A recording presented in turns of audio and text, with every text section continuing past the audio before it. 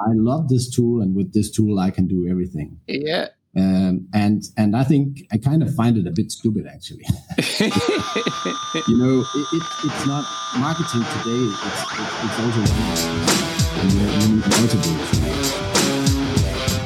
Hello, and welcome to episode 35 of Rockstar CMO FM. The M is for marketing, the F is for, well, you decide. As you're probably asking yourself, does the world need another effing marketing podcast?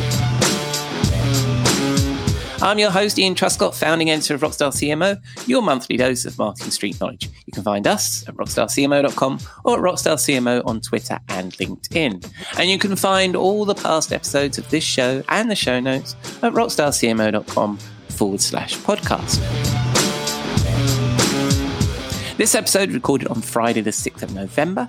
I'm going to avoid all the politics. I hope you've had a good week, that you're feeling well, keeping safe and staying as sane as you feel you need to be.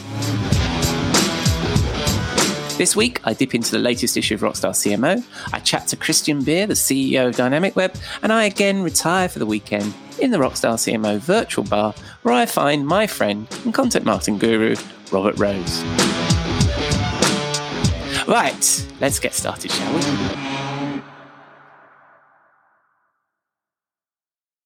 My flick through the virtual pages of the latest issue of Rockstar CMO has me landed down the rabbit hole of Alice in Wonderland. As Keith Smith, Managing Director of The Advertist, the UK's only independent new business development platform, quotes Lewis Carroll in his article that explores the topic of this month's issue.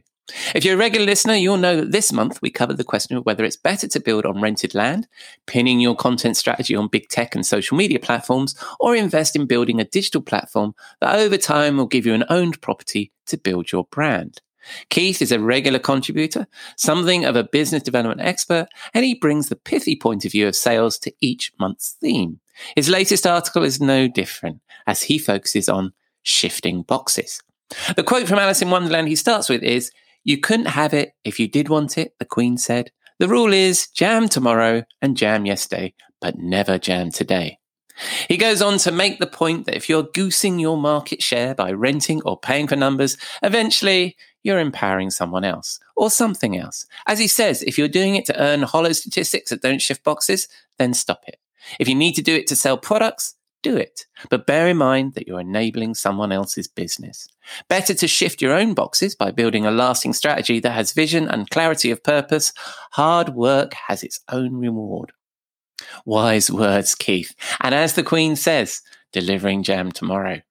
You can read more of Keith's perspective in his article, Jam Tomorrow and Jam Yesterday, but Never Jam Today, in the Life for Rent issue that you can find on rockstarcmo.com and by clicking on the latest issue button.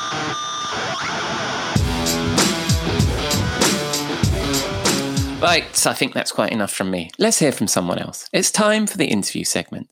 After a couple of weeks of chatting to folks in agency land, we hear from the world of marketing technology with Christian Beer, the co-founder and CEO of Dynamic Web, a global software company founded in 1999. Christian is a data and marketing-focused CEO, is a strong believer in uniting product information management, e-commerce, and content management into one cloud-based platform, and his vision and knowledge has been instrumental in turning Dynamic Web into a global player within this space.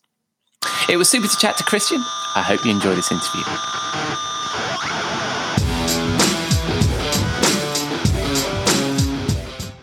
Hi, Christian. Welcome to Rockstar CMO FM. For people that don't know you, Christian, tell us a little bit about yourself. Yeah, thank you very much. Thank you for hosting me today. My name is Christian Beer, with the funny last name, but it's actually like the drink. My career started around 20 years ago when I founded Dynamic Web, and that's a company that is delivering a digital experience platform for content management, e-commerce, and product information. So I've been in that space for the last 20 years. I'm based in Denmark, in a Scandinavian country, and this is where the company is headquartered and we're working from. So that was the ultra short bio. Well, we'll get into your background a little bit more. Yeah. And you're talking to us from Aarhus. I'm not pronouncing it right in Denmark, right? No, pretty good. Pretty good. Getting close. So you founded Dynamic Web 20 years ago. What inspired you to start that business? Yeah, I'm actually the co-founder. So I started with a fellow student. We went to a business school here in Aarhus, and 20 years ago, it's actually almost 21 years. Then we had a quite virgin internet, and what we figured out was basically that there were a lot of businesses who needed a website, and we were students. And at that time, you have to make a living while you're a student. So it seems quite logical that we should help these businesses.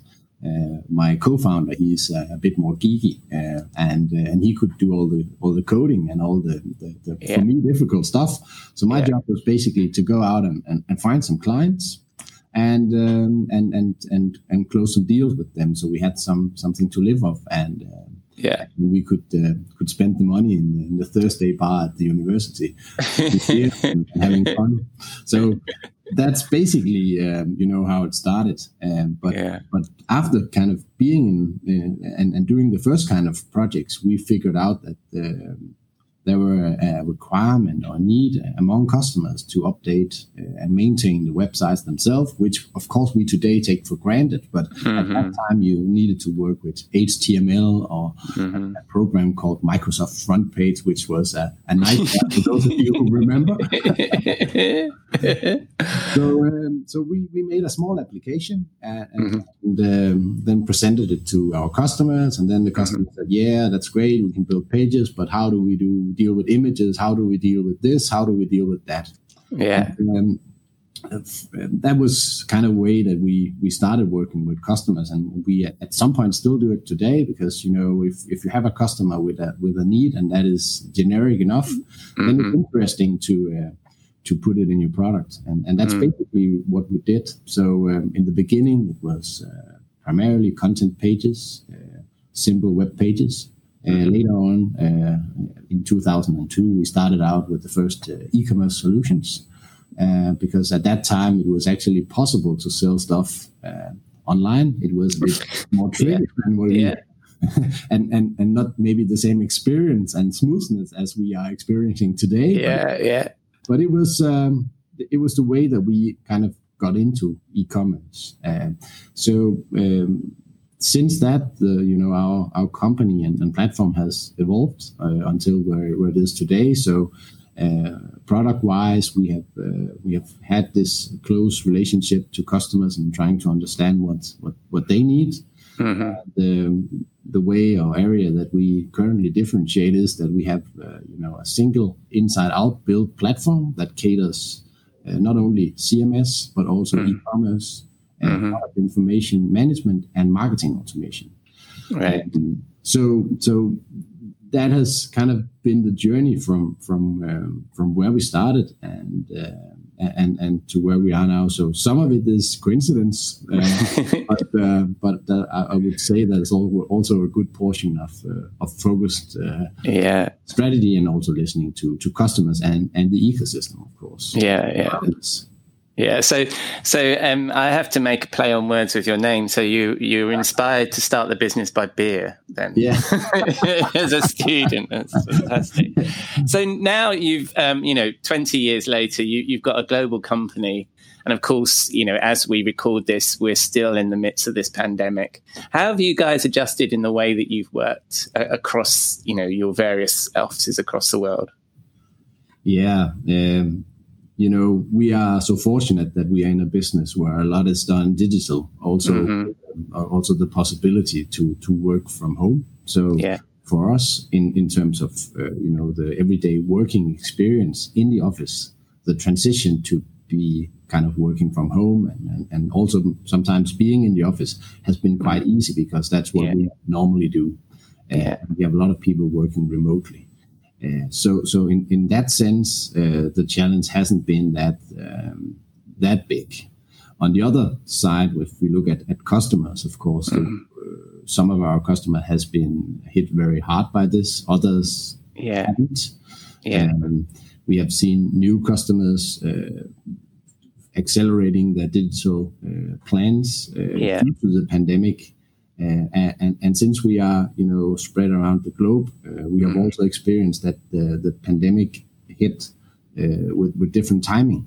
So when we in maybe the Scandinavian countries had a lockdown, there were several other countries that wasn't locked down. And now when we're having the second wave here, well, that's, I guess it's pretty bad everywhere now. So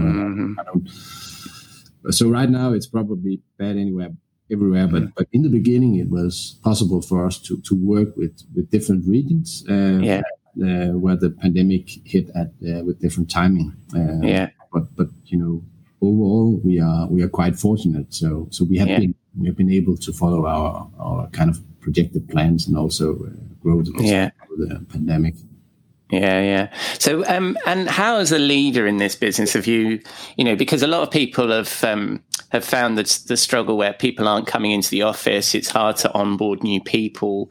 There's that kind of slight lack of, social element to the office life. How have you, as a leader, tried to sort of keep the team together on Zoom, as it were? Yeah, that's a good question, and it's difficult. We have we are a Scandinavian-based company, and I think the culture of a lot of Scandinavian companies are quite, we have a quite flat organization, and I think we're also pretty open. So that is kind of our nature. And then, of course, what we have done and what we normally do is that we host monthly meetings for everybody in the business. But that format hasn't really changed that much because before the pandemic we worked from different offices, and now with the pandemic we work from micro offices or from home, but the format is still the same. So again, I think being a tech company is definitely a benefit here, because the transition hasn't been that hard in terms of that. But of course, we also have some kickoff and gatherings in person, and of course they had to be postponed, and basically there's nothing to do there, so we just need to live with it. And so overall, pretty good, I would say. And you mentioned part of your platform, you provide an e-commerce solution, and we've obviously seen a big rise in demand for e-commerce as the shoppers have kind of digitally transformed themselves, as all of us are now ordering more online. What changes have you seen this year? Have you seen that reflected in your customers and the trends that you've seen? Yeah. The funny thing is that if you look at our pipeline for new customers, what we experienced with the pandemic was that a lot of those who were in the pipeline, they postponed things. Whereas suddenly a lot of other opportunities popped up because they said, okay, this is something we cannot live without being digital. So from our micro perspective, that was one thing we experienced. What I've also experienced, if you look at what Gartner, McKinsey, Forrester, those guys, they measure in terms of trends around us, then I've seen a shift that more research post-purchase is being done online, whether it's B2B or B2C. True. Prior, of course, purchase. So if that's the case, and I really believe in that also from the experience we hear from our customers, then of course e-commerce is becoming strategically more important, and that also calls for better solution, better product description, better experience, better maybe videos that describe your product. So you really need to stand out there if that's the primarily contact you have with your customers. And especially we have a lot of B2B companies, and especially those, they really struggle on this because sometimes their website is basically just a digital business card, and because what they sell is so complex that they cannot sell it online, and their customers are so special that they cannot really buy or purchase anything on e-commerce. So those kind of types of clients, they're really having a hard time in transitioning themselves. But it's that transition to virtual selling, isn't it? As you were saying, I mean, Gartner and Forrester have recognized that everybody, all buyers are consuming more content prior to talking to a vendor. So it's that, isn't it? It's that transition to virtual selling, and that virtual selling starts before anybody even contacts you. Yeah, and that's a trend that has been there for many years also in the B2C space. But I think there's a shift now because, having a sales rep in the B2B space now, having a sales rep visiting customers, that's really not an option. So how do they punch in orders then, and how do they create value? So a big, shift is happening. Of course, it's the same with retail. So if you're a consumer, if you're a retailer or consumer focused organization, you need to move and be able to take orders online. And the same with B2B. If you have sales reps running around, they cannot really visit anybody. So there's really a change there, and it's just due to this COVID situation, then it's being accelerated. And where I see basically the biggest challenge, whether it's B2B or B2C, that's of course systems is one thing, but it's also a cultural and behavior based kind of mindset that you really need to think your sales process, you need to think your business digitally. And for many organizations, that's a big challenge that they're currently facing. Yeah, and do you predict that's here to stay? Do you think that the world has now changed, and that this terrible phrase, the new normal, is here, and that now what's basically happened is an acceleration of a trend that was already happening in the digitization of consumers, and that this is here to stay now?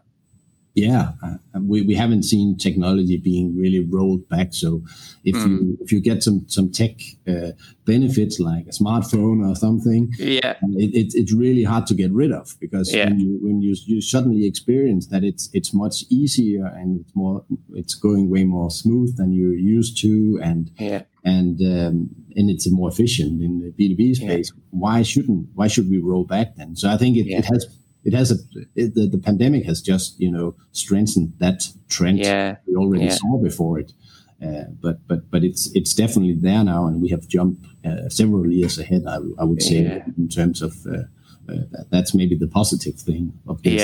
Actually accelerates a transition or development in other areas when it hits us. That's interesting. So that's a prediction for the future there. Now, this is a marketing podcast, and I've been in the CMS industry for 20 years as well, and I was with Vignette back in 2000, and so I could geek with you about content management and e-commerce for the rest of the day. But I need to get back to marketing. So, as a CEO, what do you look for in marketing? I know you've made a recent strategic hire there, and what do you look for when you're looking at your marketing team?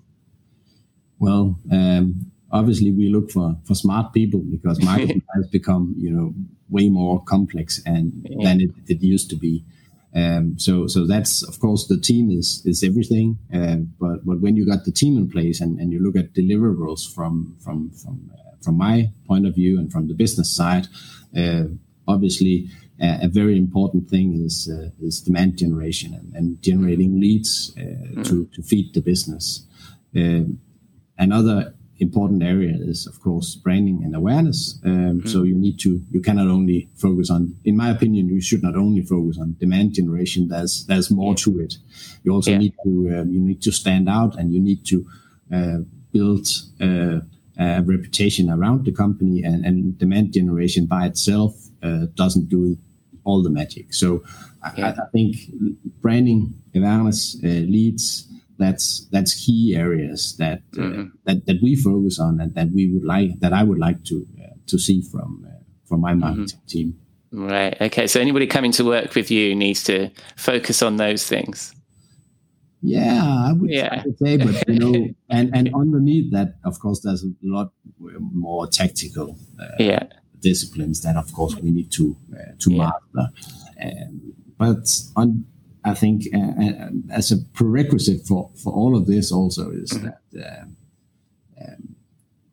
all of that can be delivered, pretty much ad hoc. or in a systematical way. And what I also look for and expect from marketing is that you can actually work with systems, data, and not only analyze it and show me a nice graph, but also turn that into decisions. And I think that's a way that we have been working quite hard for the last couple of years, and we'll continue doing that, is to all this great contacts and kind of one-to-one context we do. How do we turn that into maybe nurturing? How do we turn that into something where we can, based on data, qualify things better, aggregate it in our system, and empower our sales organization to basically have the right timing before they reach out to it. And I guess your platform enables that for your customers, so you're very much in that kind of business anyway. So as a CEO, you're probably very tuned into the needs of marketing anyway. That's a tricky one. Yeah, but I would say yes. I'm a marketing and market-oriented focused CEO. So I would strongly believe that. I also focus very much on the product side, of course, but it's closely aligned. Product and market. Our product and marketing is definitely closely aligned. I would say that. Yeah, fantastic. Well, I mean, that's always good to hear that marketing and product are closely aligned. That, in my experience, that hasn't always been the case. So it's fantastic to hear that. I'm conscious of your time. Finally, I'm going to come to our final question. We have a regular feature, the Rockstar CMO Swimming Pool, our portal to marketing hell, where we throw all the bullshit, snake oil, and stuff that annoys us about our industry. What would you chuck into our Rockstar CMO Swimming Pool? That's a good question. If I should, I think one of the things that often annoys me is that it's so one-dimensional what is being said and done in marketing. So it's, if you look at it from us being a vendor approaching marketing people, I think sometimes the marketing people are way too focused on a tool. I love this tool, and with this tool I can do everything. Yeah. And I think I kind of find it a bit stupid, actually. It's not marketing today. It's also running a tech stack, and you have multiple tools. But being, if you want to build a house with a hammer, you'll probably need some other tools around it. And sometimes it's just, being in love with the tool and not focusing on the process and the data and what else goes on. I think that sometimes annoys me when talking to marketing people. So, and design is one element, but what is good design? That's a question. But for me, it's more important the long-term data aggregation, how things fit into a stack, and how you overall can make the business more data-driven and competitive. So this, because I'm used to this tool, or because it's beautiful, or something else, which doesn't really do the trick for me. That's sometimes what I'm often met with, and that's I love that. I've had that with a client recently where they were saying, we need this tool. If we had this tool, we would do this. And I'm thinking, well, you need to think about what you want to do, gather your requirements, then think about the tool, not the other way around. So that's really interesting. Thank you very much, Christian. Well, I enjoyed that conversation. Thank you very much. And if people want to get in touch with you, Christian, where will they find you? Yeah, they can find me either in LinkedIn. I'm open to connect there, or definitely also at our website, dynamicweb.com. And I believe my email is even in there. So feel free to reach out. Yeah. Well, I will include links to you and to your website in the show notes. Thank you very much, Christian. I'll speak to you again soon. Thank you. Cheers. Cheers. Bye.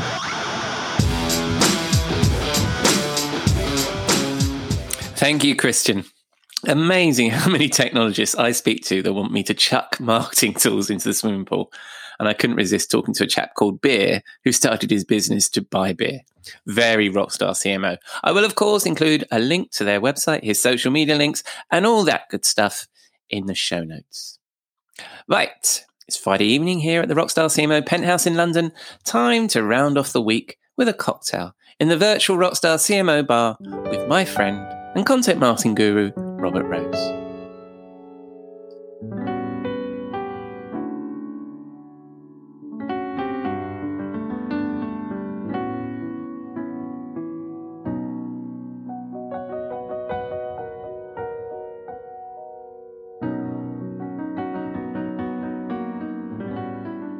Good evening, Robert. What are you drinking? Oh, it's good to see you and hear you, my friend. Okay. So we've had quite the stressful week here in the United States. Maybe you've heard a little bit about what's going on here. Yes. Tonight we are feeling rather celebratory, I would say. Clarity has been had. And feeling pretty good here. So I am cracking open something a bit unique. So beyond tequila, I am a huge fan of red wine, and specifically Italian. Splendid. And so I'm cracking open here for us a bottle of 2010 Conti Costanti Brunello di Montalcino. And it is an absolutely spectacular bottle of wine that I find from time to time.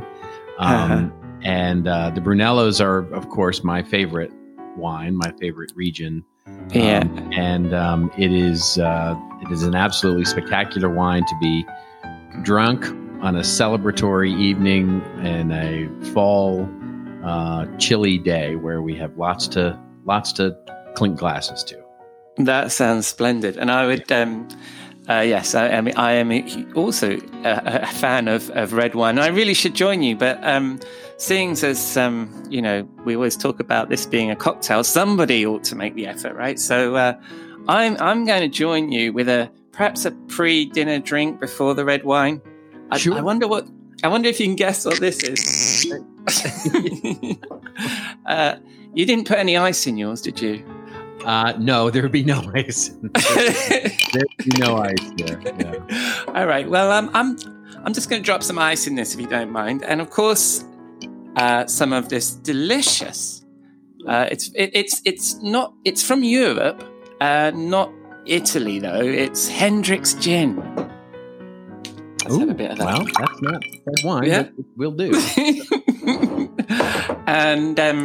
And you don't put anything in your wine, do you? No. Well, I'm going to put some no mixer tonic in the wine. I'm going to put some tonic in this. All right. There we go. And what did you call this? This would be a Brunello di Montalcino. This is what this would be. Yeah. Nice. Nice. A glass of red wine. What are the tasting notes on that particular wine? Oh, it is just it's a big red. I'll say that. I love it. I love big red. It really should be had with a meal of some kind, usually a steak or something like that. Yeah. Tomorrow night, because we are actually recording this on Friday night, as just to make the point that where you're talking about current affairs, we are actually current today. And yes, Saturday night for me is steak night with a nice big bottle of red. But for now, let's sample what this is. Oh, that's very nice, Robert. I'm not quite getting the big redness. No, probably not. Probably a lot of thin clearness. But that's delicious. Thank you very much. And what was it called? That would be a Brunello di Montalcino, yes. I'm going to include a link to that in the show notes. You'll have to send me a link to that so that people can share that, because I love a big red wine. Yeah, so and I presume that we're drinking this out of glasses that look like vases, right? Yes.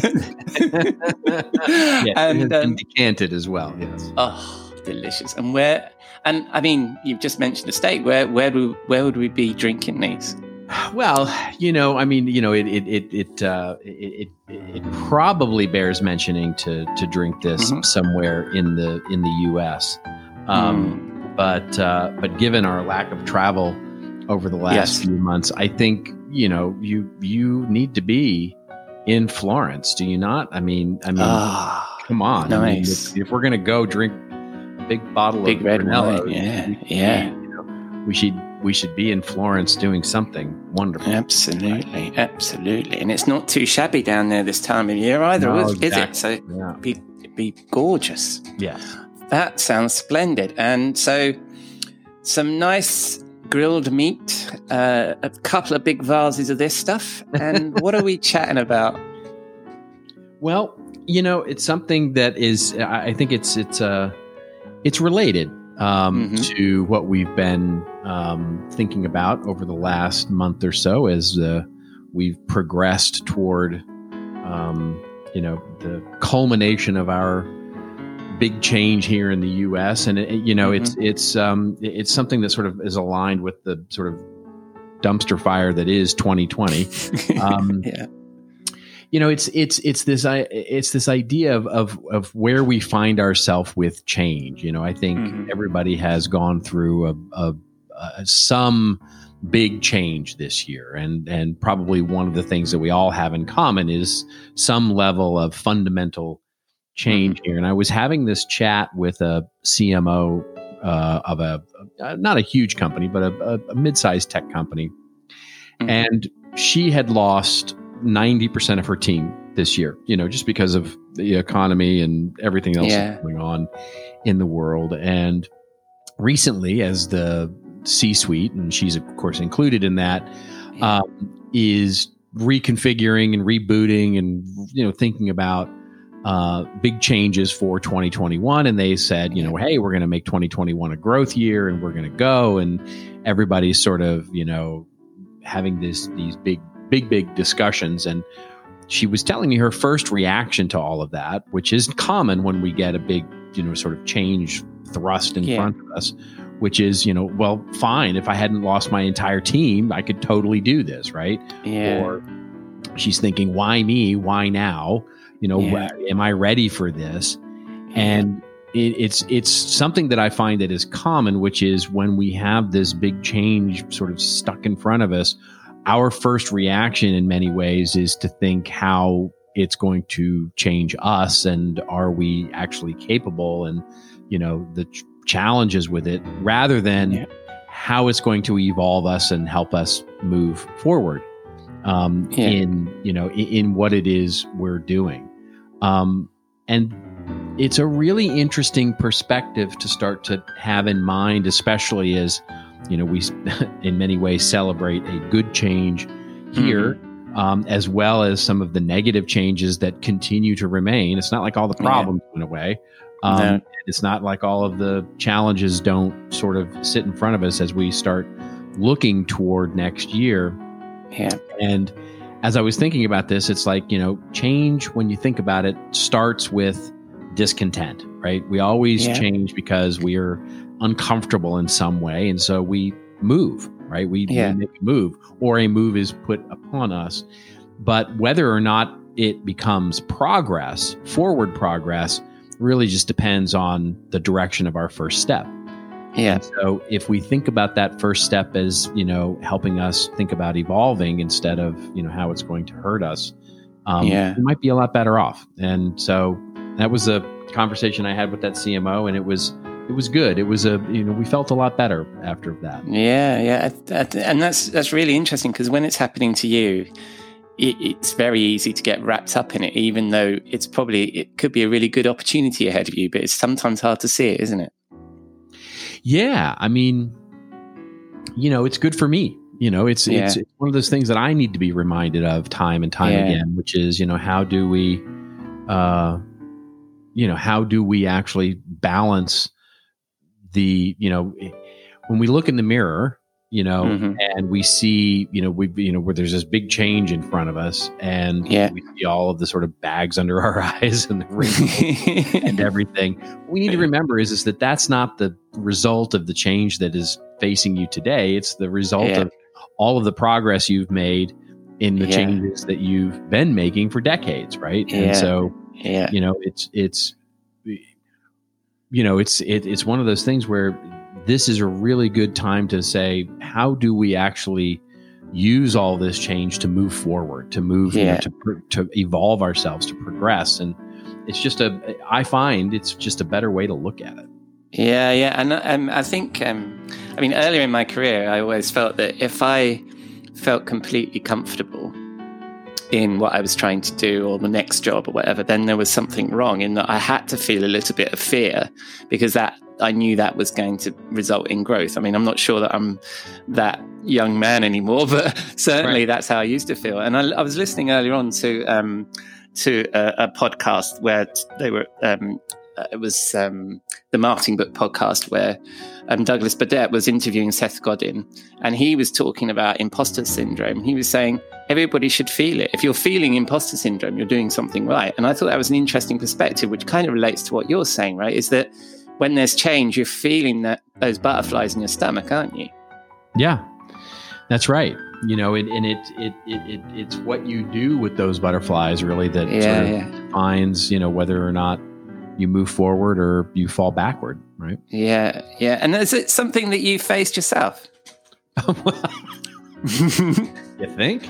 Yeah. We have another vase of wine? Yeah, I mean, absolutely. You know, yes, of course. This is for those of us that are out there in the world being solopreneurs and running around trying to run a business, and as well as sort of make a living in today's world. I mean, it's, you know, it's every day, right? I mean, and you know, it's not exclusive to us, but it's certainly not, you know, it's certainly not something I don't have to deal with either. It's you know, it's it's there for sure. And that's why it, you know, that's why it was such an impact on me, because it's such a big piece of what you think of, you know, when you're reminded that, you know, I mean, there's that wonderful saying, which is, you know, be kind to people because you have no idea what they're going through. Right. And it's true. You know, it's easy to convince ourselves, especially after looking at social media as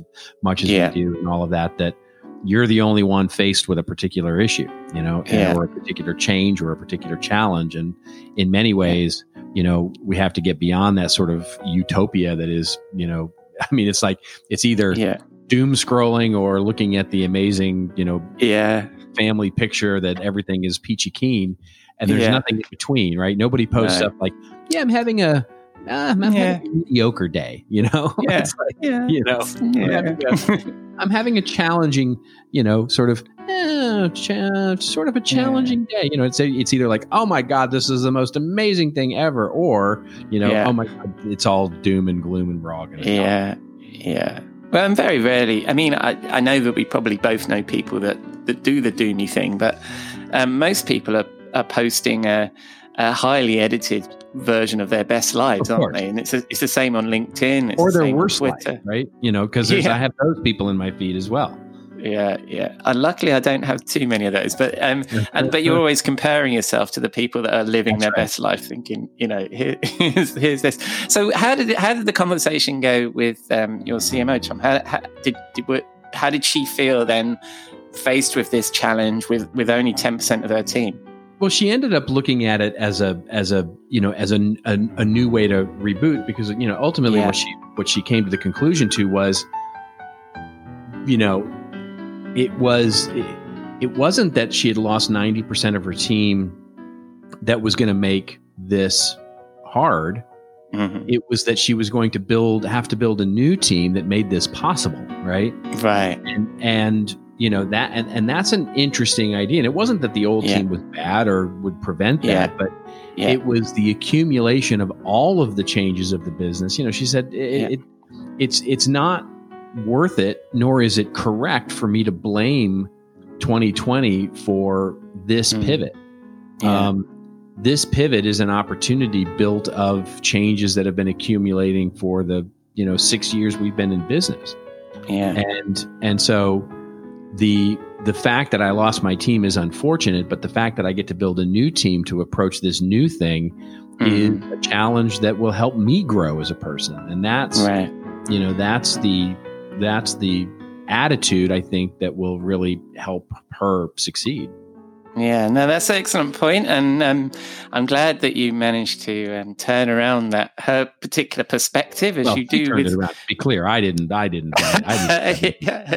Well, I enjoy talking to you. I think you do change people's perspectives. But you dish out some of. I mean, I know that on your blog you don't always stick completely to content marketing. You do have some life advice on there as well. So where would people find more of your writing, Mr. Rose? Oh, well, you're very kind. If anybody wants to read more of my musings with other people, contentadvisory.net is my website, and that's where my little home on the internet is. Right, and when people spin the dial on the social media interwebs and look for somebody positive living their best life, where would they find you? Well, I'm not sure you'll find too much there with regard to my personal life, but my Twitter is at Robert_Rose. And of course, on LinkedIn, I'm just easy to find because LinkedIn doesn't know how to do URLs. So well, I also in the show notes, I always include a link to the hashtag Friday cocktails as well. So Friday concoctions. Too. Oh, so good. Oh, nice. There's some goodness there. There's somebody living their best life on a Friday. I tell you that. That is a celebration of my best life. That's exactly right. That is one manifestation. Sure. All manner of things that you can do with tequila, and now red wine, right? Yeah, exactly. Well, it's a pleasure to see you again in the bar, my friend. Will I see you next week? You will indeed. Excellent. See you then.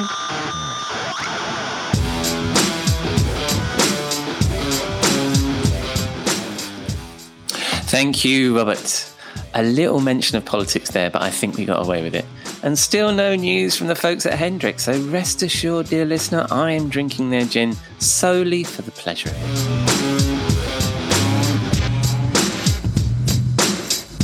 So, that's a wrap on episode 35 of the Rockstar CMO effing marketing podcast. Thanks again to Christian for the conversation, to Robert for the inspiring cocktail, and to Keith Smith for a trip down the business development rabbit hole. If you like my guests, please give them a mention, click their links, follow them, and take a look at their work. I really appreciate their time. I will, of course, include all their links in the show notes at rockstarcmo.com/podcast, where you will also find all our previous episodes.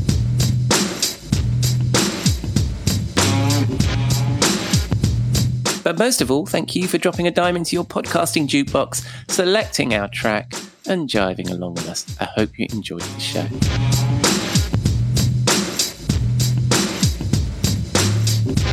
So does the world need another effing marketing podcast?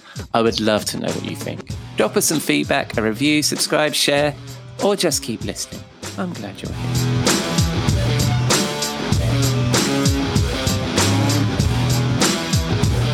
Next week, I welcome back Dennis Shao to discuss his advice on building on rented land.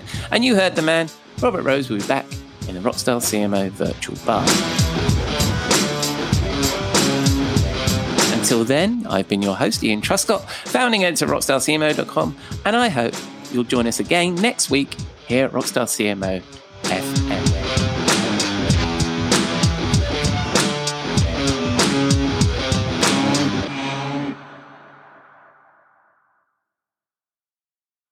You may know you're listening to this show along the Marketing Podcast Network, but did you know there are other great shows on MPN to help your business?